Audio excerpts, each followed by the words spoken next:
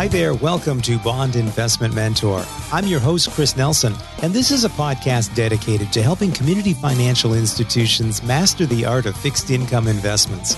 If you're working for a community bank or credit union and you have responsibilities for the investment portfolio, you've come to the right place. I'll be your personal investment guide as we help you boost your fixed income investment knowledge, level up your portfolio management skills, and help you gain the know-how you need to help your institution achieve its financial goals. In this episode, I'm pleased to be joined by a special guest. We're going to talk about interest rates, investing, and deposit rate setting strategies for community financial institutions. And as someone who's been through wild rate cycles before, I'm looking forward to hearing more about his perspective regarding today's environment. We have a lot of interesting topics to cover, so if you're ready to go, let's get started.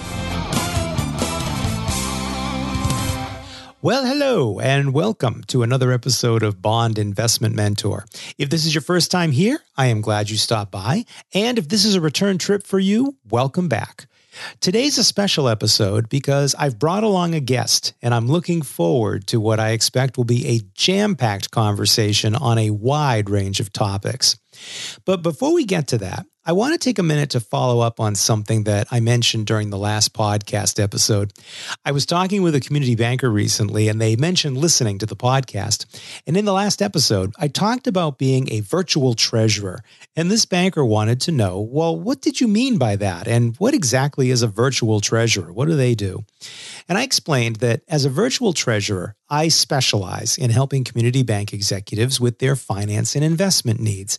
Now, while this includes investments in portfolio management, of course, it also involves providing guidance on things like liquidity management and planning, or asset liability management and fine-tuning the ALCO process, and loan and deposit rate setting and hedging and derivatives, things like that.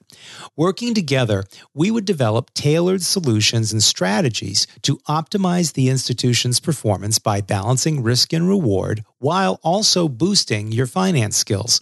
This isn't just about the strategies. It's about making the people I work with better community bankers.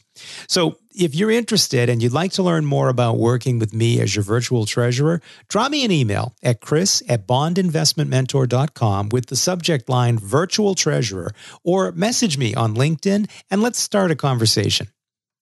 All right, let's move on to today's guest in our discussion. I'd like to introduce you to Neil Stanley, who is the founder and CEO of the CorePoint.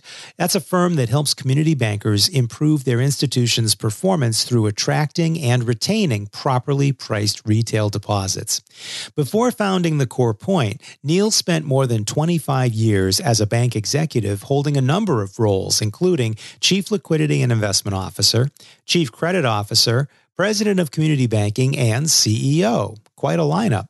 In the time that I've known him, one thing I always enjoy about our conversations is the perspective that Neil brings, given his experience and the roles that he's held.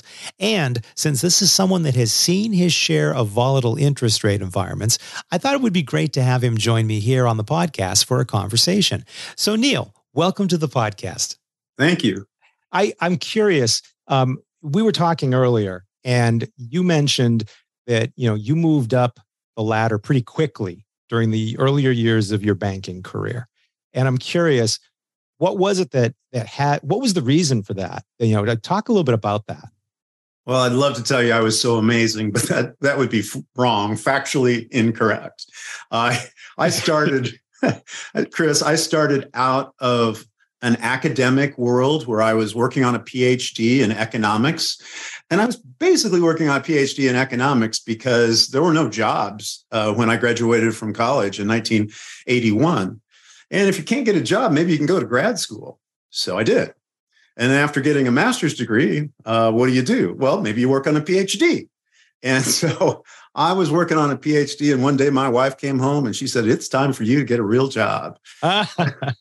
So I went to work at the bank, and it is not necessarily the best path to go from PhD student, where you're challenging everything and you're taught to ask questions, to become a trainee at a bank, because they really just want you to follow the rules in 1984. And so that's what I was learned to do, is to follow the rules, but keep some inquisitive nature along the way.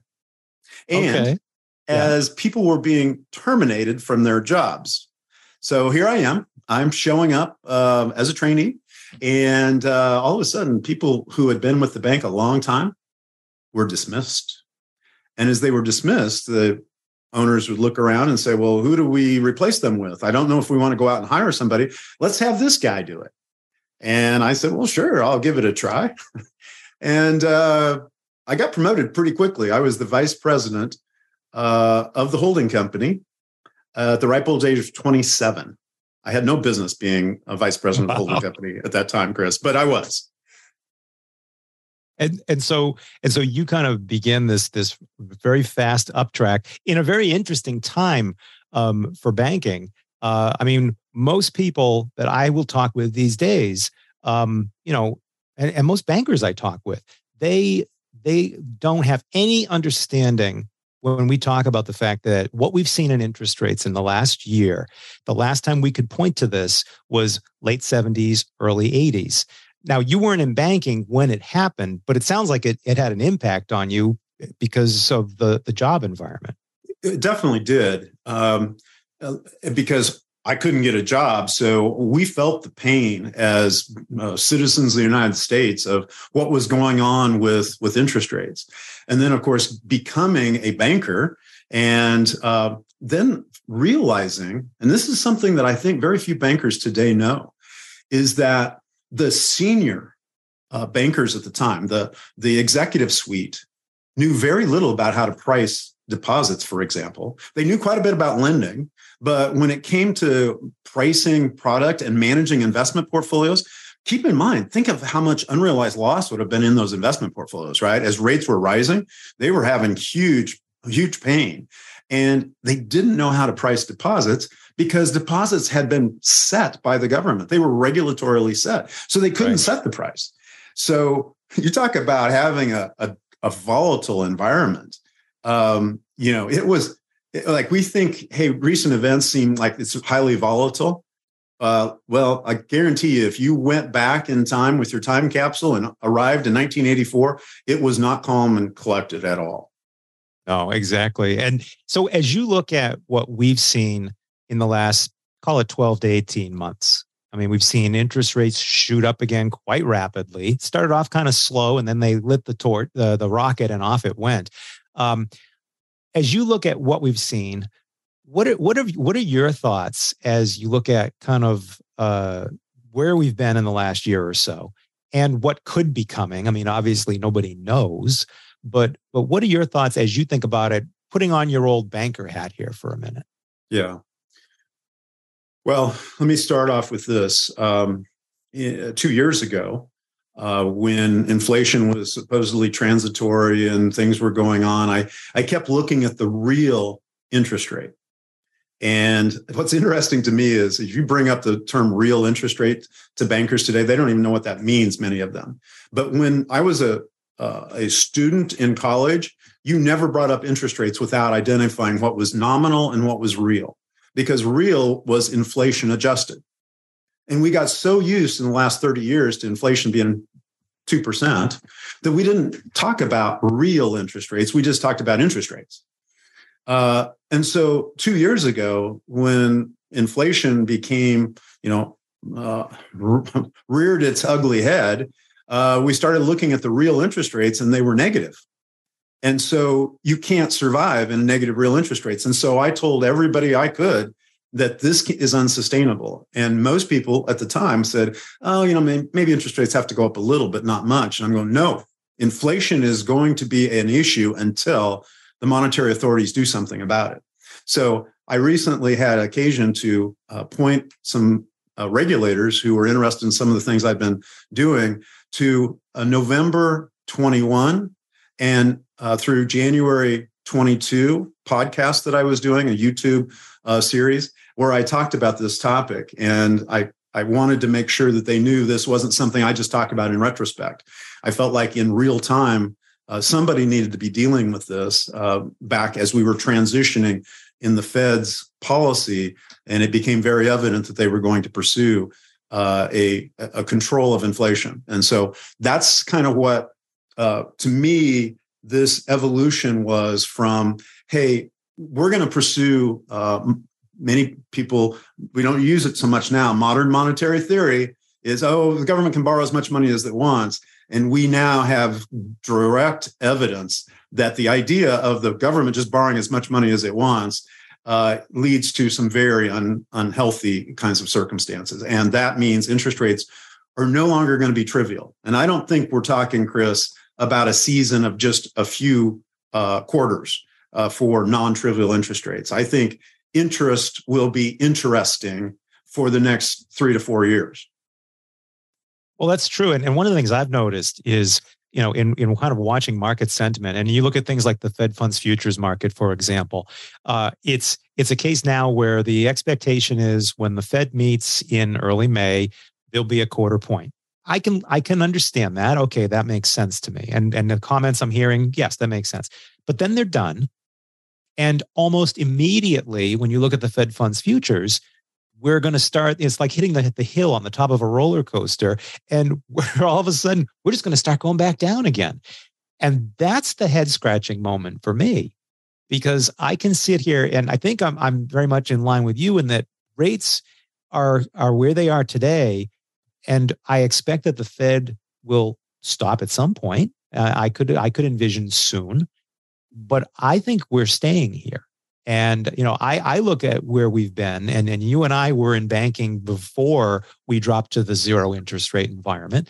I do not see this as anything more than a normalization of rates. I mean, what we're experiencing for an interest rate environment today, this is where normal was for us 15, 16, 18 years ago.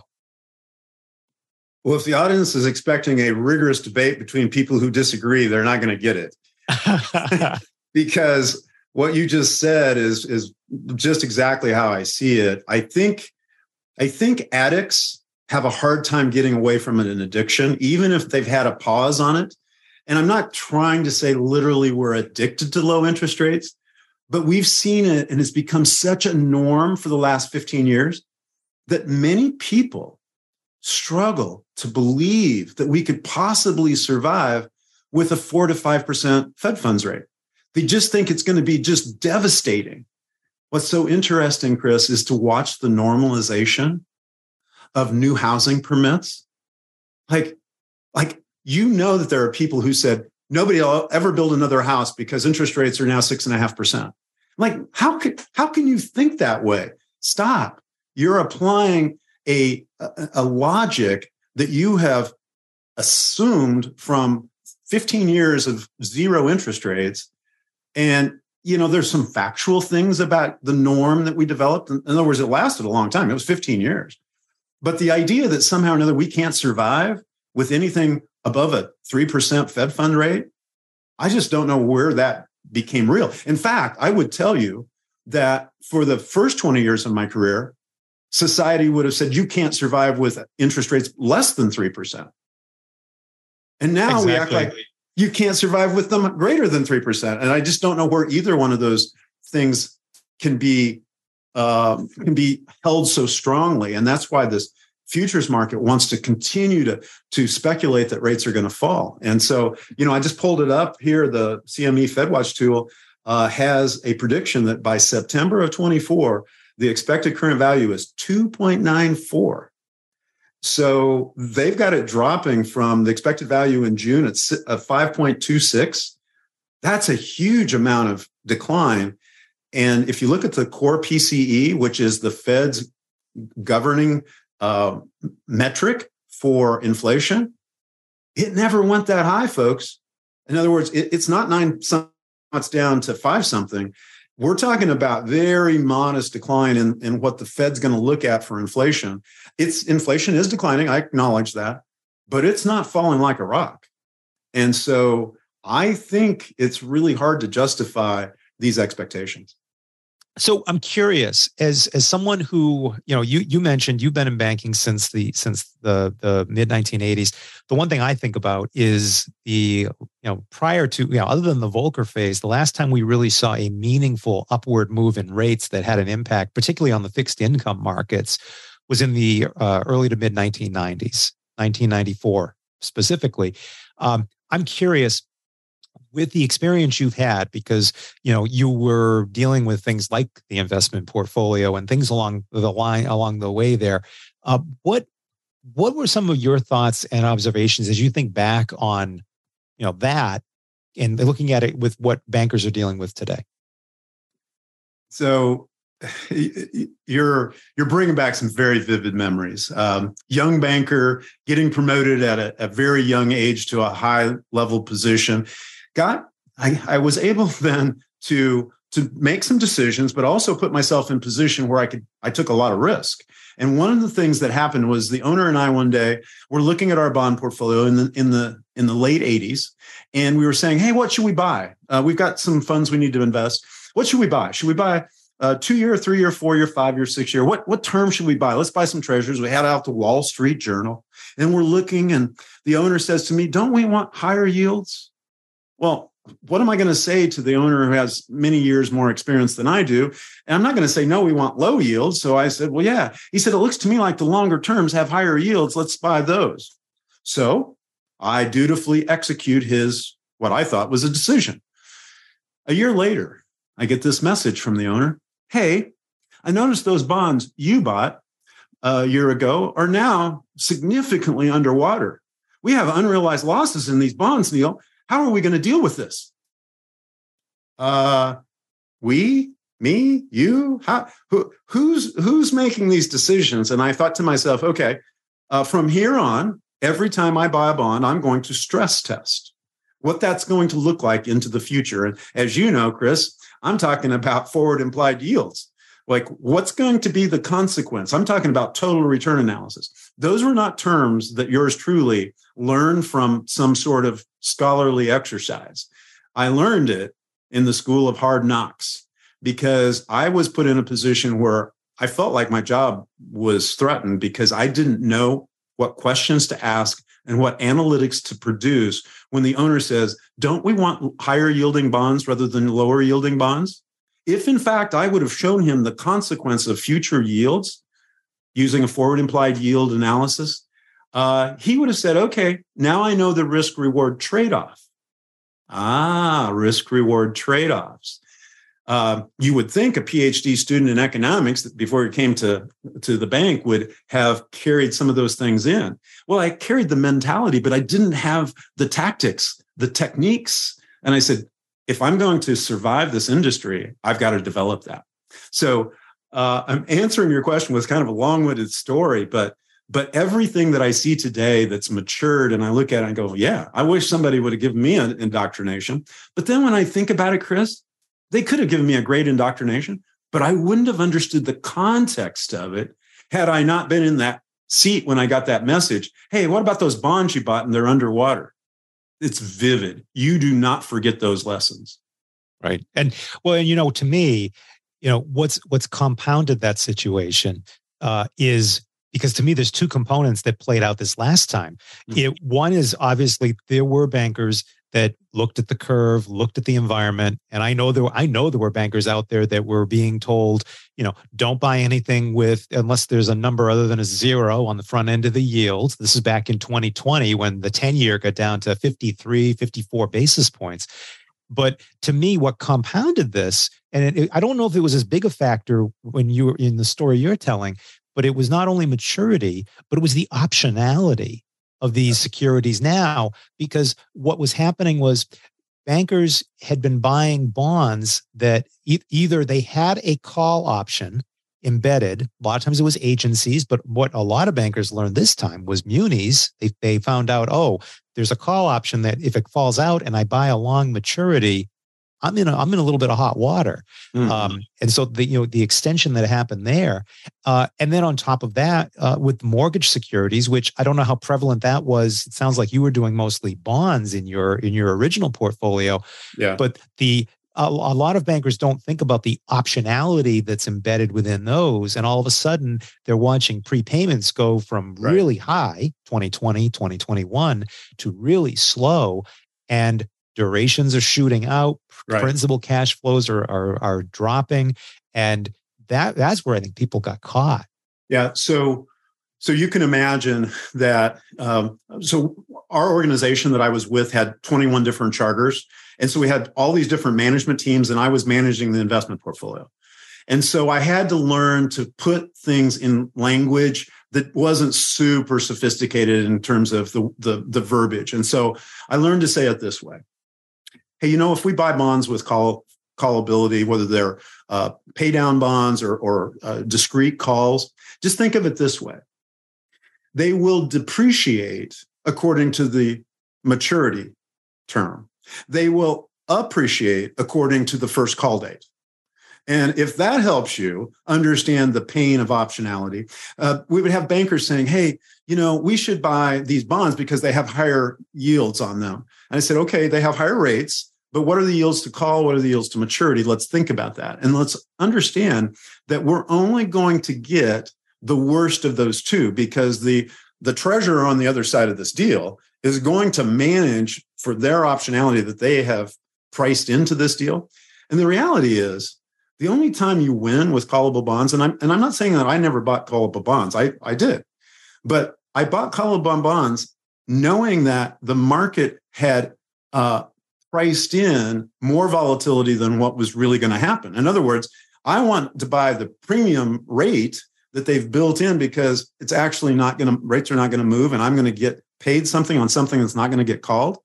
And so we started talking about that with the senior leaders of, hey, the bond portfolio needs to be recognized that optionality is always going to work against us, but that doesn't mean we shouldn't buy it. We just need to know what the option adjusted spreads are and how much value we're getting when we're buying a call. And if you tell me you think rates are going to move volatilely, we shouldn't be buying callable bonds.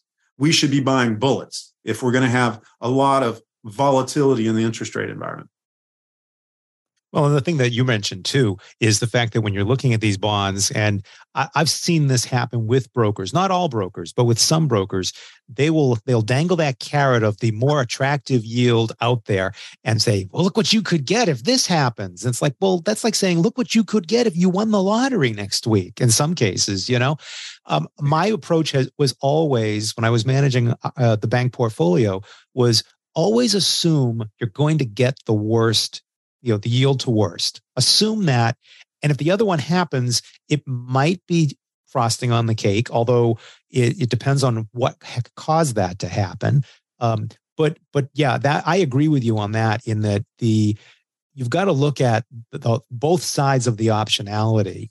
And this is where a lot of bankers got caught in the last year and a half, because they were looking through a yield prism, and that or a yield lens, I guess, is the better way to put it. Yeah. And that was it. And they weren't thinking about what it was taking to get that yield, or if they could even achieve that yield. Now, I'm curious, with what we've seen recently, of course, everything in the news recently has been Silicon Valley Bank, Signature Bank, and so forth, and its impact on what's going to happen. And one of the things that I believe has changed, and I'm kind of switching away from the investment portfolio here for a minute, is the change that we've seen as it relates to deposits. And I know this is kind of your wheelhouse. And one of the things that jumped out to me, two things have jumped out to me. The first one is the speed with which a bank's liquidity situation can change. And I know I've talked with a few clients recently, and we've talked about the fact that you've got to take your assumptions for whatever you thought could happen with your deposit base. And I said to one bank client, I said, throw them out. Mm-hmm. You've got to start from scratch. I said, assuming that you can have a situation, a scenario where you can say, well, we expect 10% of our deposits to run off over the next 30 days as our stress test.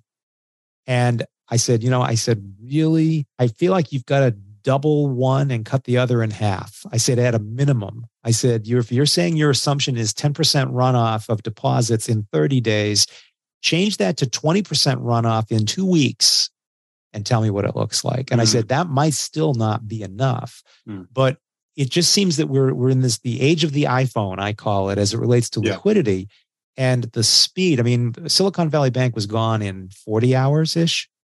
So what are your thoughts in terms of the speed aspect of what we're seeing on the liquidity front as it relates to anything on the balance sheet? Well, first of all, they got to that position because the depositors really valued the fact that they could move the money anytime they wanted. And so the idea that we were going to leave all this uninsured deposits in a bank, they were comforted by the notion of the fintech, that the technology here for transferring money gives us instantaneous ability. If we get uncomfortable, we can move it when we're uncomfortable. And that all makes sense until everybody becomes uncomfortable at the same time. And in a social media world, that's pretty easy to envision. Everybody having this viral experience of, hey, so-and-so might be in trouble. Did you check their uniform bank performance report? They don't have any tangible capital left. Well, then I get my money out. And if you have everybody hitting that button on the same day, man.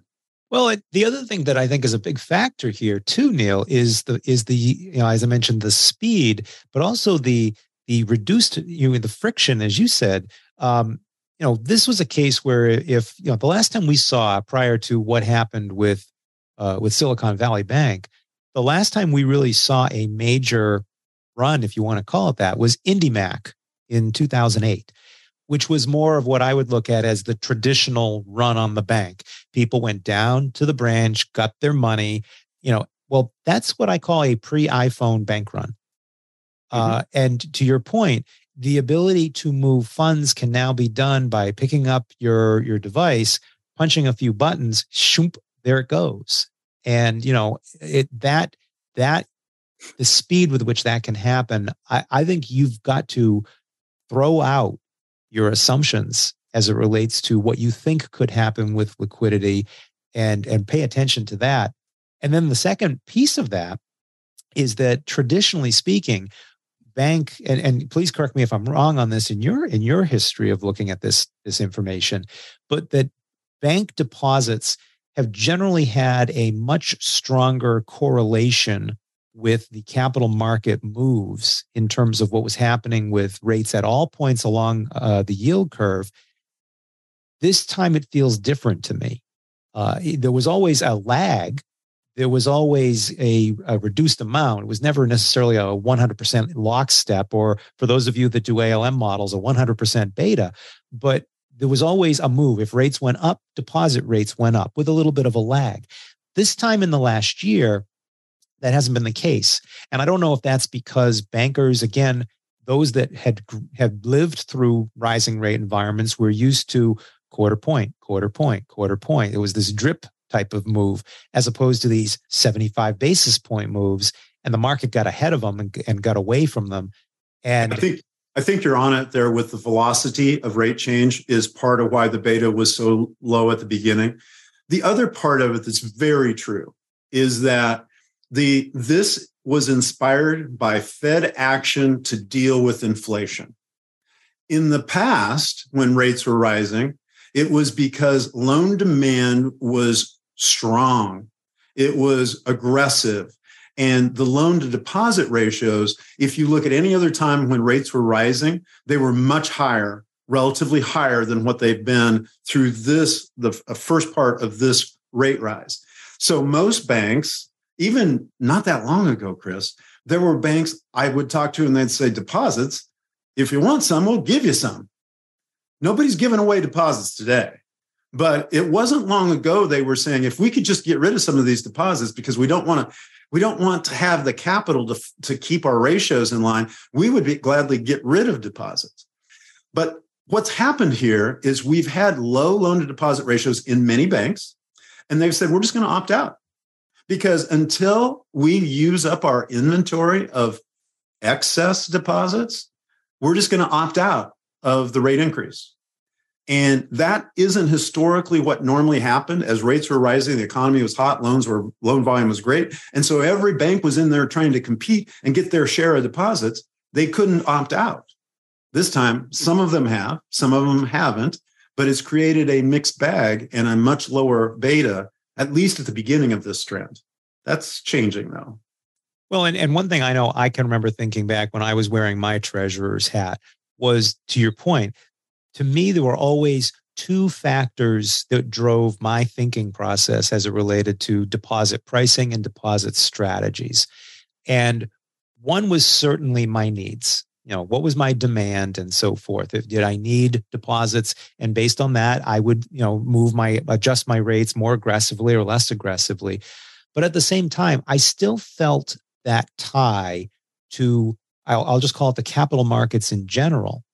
And so even if my demand for deposits hadn't moved in a material fashion, if I was starting to see a trend develop where rates at certain points along the yield curve were moving and were starting to get a little bit ahead of where I was, and I'd look at the treasury curve, I'd look at my wholesale funding curves at the home loan bank and things like that. I knew that I was going to have to go to my ALCO and say, listen, we're at a point where we need to start talking about making some adjustments to rates. Yeah. I'll just throw out this statistic at the end of December. This isn't all banks. This is just some of the clients we work with. The spread, the funds transfer pricing spread on the median client was 192 below FHLB.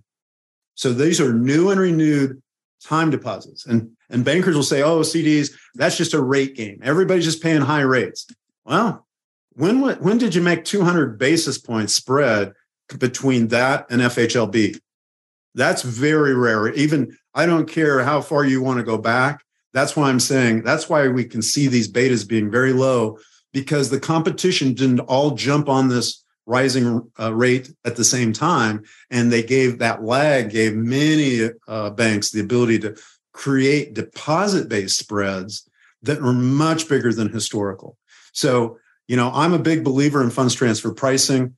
Most bankers will tell you what their cost of funds is and what their yield on assets is. But really what you need to know is every dollar that's booked, what's our spread, funds transfer pricing spread on new loans? What's our funds transfer pricing spread on deposits, new ones? And then what's our mismatch spread? And when you break down the spread into those three components, you are ready to analyze the performance of your organization. Otherwise, you're just using the swag. Hey, here's our portfolio of loans. Here's our portfolio of deposits. It's very arbitrary analysis. One question I've got for you as it relates to what we've seen play out here recently, again, as it ties back to things like Silicon Valley, Signature Bank in New York, and so forth. I keep seeing these stories where I'm hearing about how deposits are leaving, smaller institutions, and the depositors are seeking the safety, and I'll use that term somewhat loosely, of the too big to fail institutions. Mm. But then I have conversations with my clients. I have conversations with other community bankers who have said to me, our deposits have actually held steady. Our deposits have grown. It just feels like there's a disconnect here. And I'm just curious to see what you're hearing and what your take is on this, because somewhere that I feel like I'm missing a piece of this story or something. Yeah, this may be one of those complicated scenarios where the too big to fail banks, I think it's reasonable to expect that they received a windfall from this. But I think the community banks also received a bit of a windfall. The idea that and when we see the media, they tend to have a hard time understanding the difference between a community bank and a regional bank. And I think they lump them together. And so when they talk about these stories, that they probably have found cases where there are banks who are banking big clients who are nervous and they are looking for solutions and going, some of them are just going to the treasuries. Hey, I've got some money and I can put some of it aside for a while. Gosh, you're going to see treasuries grow at these yields. And so that's the competitor to the banks, not just other banks. And as that's happening, you're probably seeing some growth in the big banks, but I don't think it's a foregone conclusion that community banks are going to lose a lot of deposits in this first quarter, but I definitely am not predicting growth in the community banks. And yet I've had many bankers say, hey, we've grown deposits. That may be true, but I don't think collectively that's going to be true. And to me, I started talking about this late last fall before everything kind of blew up here recently, but it started to feel with what we were seeing at the rate environment and what could play out. I think liquidity management was something that as a skill set went dormant for about 2 to 3 years, call it roughly. But it's back, baby. That's the only thing I can say is if you need to sharpen your liquidity management skills again, this is the time. Well, I'm going to look at it this way. I don't think it just went dormant in the last 2 or 3 years.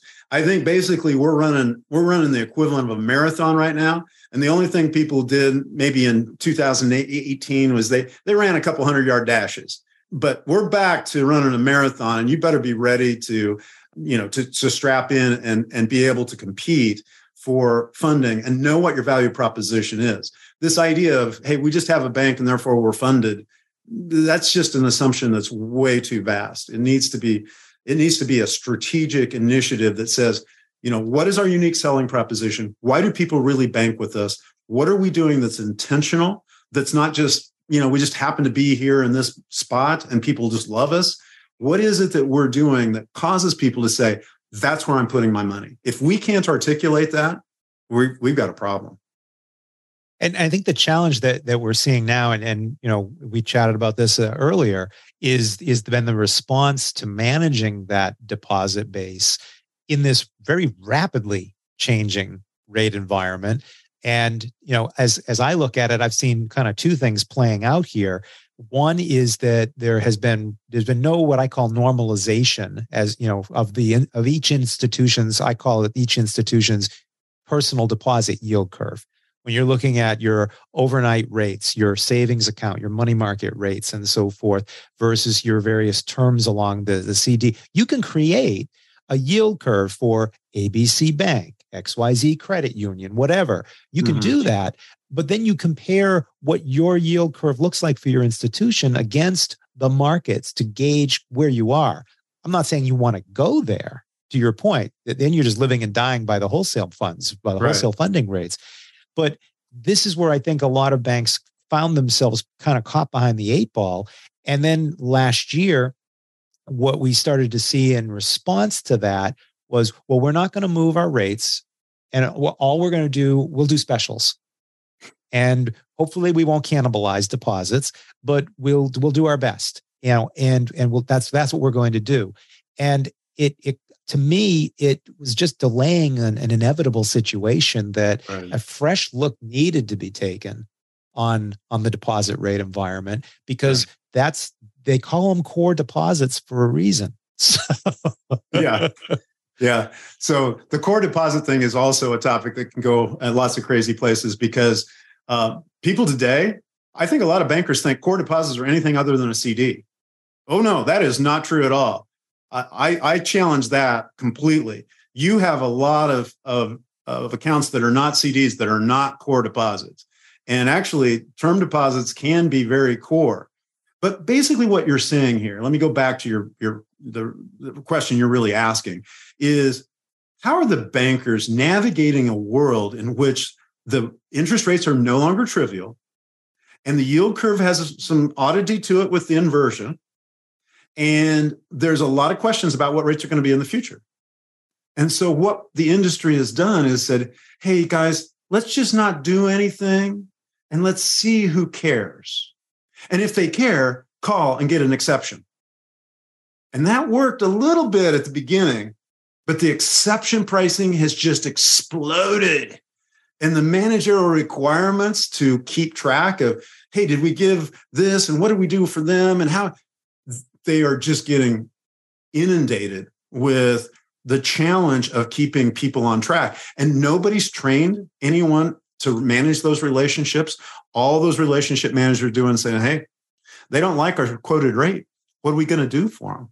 And everything's a slippery slope then. And that's a big part of what we've learned over the years, going back to the 80s, is you got to prepare for the exception pricing, not when you get the call from the front line that says, what are we going to do for so-and-so? You have to build in your strategy. What products are you going to offer? What's the sequence of which you offer those products? And where's your exception pricing at? What level today is our exception pricing? And let's have a consistent approach to that. No different than managing an investment portfolio. You wouldn't approve the investment portfolio policy that says, hey, you know what? every day when the investment portfolio manager wakes up, we're just going to trust that they'll do the right thing. That's what the policy would say. Hey, we're just going to trust they'll do the right thing. There's no parameters about maturity, no parameters about spreads, no parameters about yields. It's just, hey, we'll call it when we see it. We'll know it when we see it. And on the deposit side, we have this ad hoc exception pricing that really didn't matter that much, Chris, when interest rates were 0.25. If we paid 0.3, 0.4, 0.5 is all kind of the same. It's not the same now. We're talking about deviations from 1 to 5%. And the ad hoc exception pricing is exploding in problematicity. It's just becoming so difficult to keep track of, why did we do that for them? Should we do this for this one? How are we going to justify this to anyone, our regulator? How does this work? And the problematic nature of this is causing the industry to have to understand liquidity in a very much more robust world, not just on the wholesale level, which we've talked about capital markets, but what are we actually going to do with those people that we have face-to-face relationship or video-to-video relationship with? How are we going to negotiate with them? Much more like commercial lending has been done. Now we're doing it with the depositor base, and pricing is relevant again. Well, and there's a couple things that come to mind. I mean, as you were describing that situation, I was thinking about it from an investment portfolio standpoint. When situations present themselves, you have a choice. You can act or you can react. And a lot of what we've been seeing over the last year has been reaction, which, is it a strategy? Sure. Is it a good strategy? Not all the time. It's a dynamic new world. And I'm an old guy. I've been around banking since 1984. But Chris, this is the most interesting time of my career. This is I think we as an industry have the most potential to serve people as we've ever had. And I love that. So I guess with what we've been talking about as it relates to the deposit side of things, the liquidity side of things, and so forth, and the traditional and versus what some would call different responses. Talk a little bit about what you do at the Core Point and how you do what you do for community financial institutions, especially with the conditions that are going on now. So the Core Point came out of an understanding of capital markets that we needed to bring sophistication to the banks. So I knew I was ahead of the industry back in 2010 when I launched the business. But basically, Chris, what we do is we bring, as a turnkey solution, we bring new processes. We bring new products. We bring a platform. It looks a little bit like a Bloomberg terminal, but it's designed not for managing fixed income securities, but for managing bank deposits. And then we do training. Some people have said Neil calls his company a software company, but it's really a training company for bankers that happens to use a particular brand of software. And then I'm an ALCO person. I love tracking the results. So that's how I know that we had about 200 basis point was the median spread on deposits, because our clients all send in us data at the end of each month, and we can see the funds transfer pricing spread on every new and renewed account. And when you put that together, the processes, the products, the sales platform, the training, and the tracking of results, what you're really doing is you're upgrading in very, very efficient ways the management of funding. And if any banker who wants to spend years on this topic as we have would eventually come up with the toolkit that we have. But it's going to take time. And many bankers do not have the time to test and learn and make the mistakes and say, oh, we can't do it that way anymore. We're going to do it this way. And the good news for us is that we're in position to help people right now who have issues with their frontline not being able to negotiate these exception pricing requests, the management team saying, I don't know what we're going to do because nobody seems to be cohesive. The finance team saying this, retail saying this, marketing is trying to do this. We bring a collective energy to that. So thank you for asking. Well, and I think the thing you touched on as you described the discipline and the strategic approach, to me, one of the things I've been talking about recently on the podcast, and I do this actively now as part of my training, is the investment strategy. Having a plan in place that allows you to say, this is what we need, this is what we're willing to take on for risks to do it, using that same strategy to manage the process of accumulating the investments, using it to communicate to your management, to your board, to your regulators. This is why we do what we do. And we know conditions are going to change. A strategy that's only good until conditions change isn't a strategy. Right. It's at best a plan, and I don't even know if it's that. Yeah. But with what you're describing, it sounds like it's a funding strategy or a deposit funding strategy. Here's a methodology that's going to get us what we need at a level of cost that we're comfortable doing. It allows us to communicate to our team, to our customers, to management, to regulators. This is how we're doing it. It sounds like very much a similar approach. Yes, absolutely. It's an approach that's been designed and refined over a long time. So it's not rigid. You can't do rigid. The rate sheets don't work today because whatever rate you have on there, it may be good for the sleeper, but it's not for the curious and it's not for the rate shopper. But if you put the price on for the rate shopper, you're way overpaying for the sleeper. So you've got to have agility.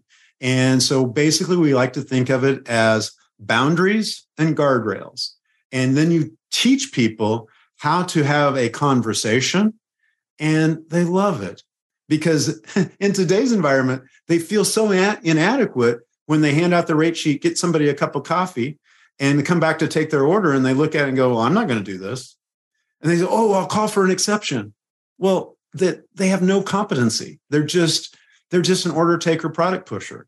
So when we give them the guardrails and we give them the boundaries that they can work within, and we give them the tool set to negotiate something that has mutual value, isn't that what banking is? Negotiating financial arrangements that have value for the client and value for the bank simultaneously. We're just getting back to the essence of banking that we lost because interest rates were trivial. And so we just put whatever you want on that sheet, 0.2, 0.3, 0.4. It doesn't matter. It now matters. And we're so thrilled to be in position to help people. I'll give you one little observation here.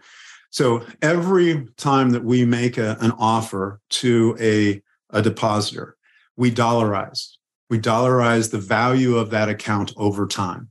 Now, digital banks have been doing this for a long time, but community banks have just used that rate sheet. The other thing we can do, we teach our people to do, is show how we stack up against the competition. Because if somebody's focused in on investing money for a period of time, and they say, hey, I can go elsewhere and get a higher rate. Well, why wouldn't we want to show them how many dollars difference it is? I mean, every time we work with one of our new clients, we'll find out, hey, the best banker in that particular institution is doing it with a spreadsheet. And they love the idea that somebody is doing it the same way they are, but they've systematized it and made it super convenient. Hey, you can show all the competition right here using this screen. Well, thank you. This takes a lot of work and effort that I used to have to do. And this is exactly the reason I've been a top banker here is because I've negotiated with them from a position of knowledge, information, and value proposition. So two last questions. First of all, if someone wants to learn more about what it is that you do and about the CorePoint services, how can they get in touch with you? So our website is thecorepoint.com. And you will find on there's a link to an appointment app. And just get a demo and you can just click on that. So you can also email me at Neil, Neil, at thecorepoint.com. And more than happy to set up a presentation and look at your situation at every financial institution. I do a little background research before I get into showing you what we do, and then we try to make sure it's in context of your situation, and we try to offer a few ideas that you might find useful. We have about a toolkit of best practices. It's got 30 different items on it. And we love showing off that list of best practices. Some of them are intuitive, and some of them are things that bankers go, I've never heard of that. So it's a lot of fun to introduce them to it. Very cool. All right. So my last question for you is this, especially, you and I are these people that have been around the block a few times. So given what you know today about things like fixed income investing, the balance sheet and deposit gathering and so forth, what are one or two things that you would tell your younger self if you could go back to that guy in the 1980s who's just getting started in banking? Well, I do remember some woulda, coulda, shoulda moments. I'll tell you about an instance that happened in the Iraq War where interest rates popped up and they were double digit again. They hadn't been double digit since the 80s. And so we're talking, man, this is an opportunity. Instead of just buying some bonds, I thought this is going to be the opportunity to hit a home run. So I called the ownership of the organization and I said, I would love to buy really long bonds and a portion of our portfolio, not all of it, but a portion of it. And I'd really like to extend because I can get 10% yields right now. Could I buy some 30-year bonds? And I pressed too hard. And not only could I not buy those bonds, Chris, I was told not to buy any bonds. The stuff that I could have bought normally, like the 4, 5, 6-year bonds, I was then prohibited from buying any bonds when the season was double digit. And the takeaway for me is not so much about knowing the financial part as knowing the emotional part of the audiences that we work with. Every day we're interacting with people who know that managing money is important, but their emotions have to be respected in that issue. If it's their capital and I'm managing it, or they're my client, put their emotions first. Then work within the options that I have as a money manager to satisfy their priorities. Because my owner wanted to make money, but he was way too scared that interest rates were going to take off. We all know that didn't happen. Those 10% bonds for 30 years back in 1990, we would have just closed them out and they would have been amazing. But anyway, it's really about connecting with the way people actually make decisions, which is a mix of emotion and logic. And after 40 years in this, I think I respect the emotion a lot more than I did when I was a young banker. That's a great takeaway, because when you're talking about taking the emotional pulse, think about the levels as a banker, particularly someone in this audience who has to think about thinking both up and down, as I call it. You're thinking about, when we were talking deposits, the customer, but you're also talking your internal management, your board, your ALCO, a regulator, and to your point, there's a lot of logical explanations for doing things, but you've got to marry that with the emotional filter that has to run through, in your audience, and understand that aspect of it. There's a balancing act that has to happen there. So that's awesome. That's an awesome lesson for today. That the class is dismissed on that. So. Well, thanks for asking. So absolutely. No, Neil, this has been great. I'm glad we had a chance to just sit down and have a chat. And if people need to get in touch with you, they can email you, they can check out the website. But thanks so much for being here and sharing your experiences and kind of your outlook too. My pleasure. And I hope that you found our conversation helpful. If you have any questions about anything that Neil and I talked about, please feel free to email me at chris@bondinvestmentmentor.com or reach out to Neil directly, and either of us will be willing to answer your questions. Well, I'm glad that you stopped by, and I want to thank you for checking in. Bond Investment Mentor is written and produced by me, Chris Nelson. The information, views, and opinions expressed during the podcast belong solely to myself and my guest, and any ideas and strategies contained within the podcast are for educational and informational purposes only and do not constitute investment, accounting, or legal advice. If you like what you're hearing, I'd like to invite you to subscribe to the podcast so you don't miss an episode.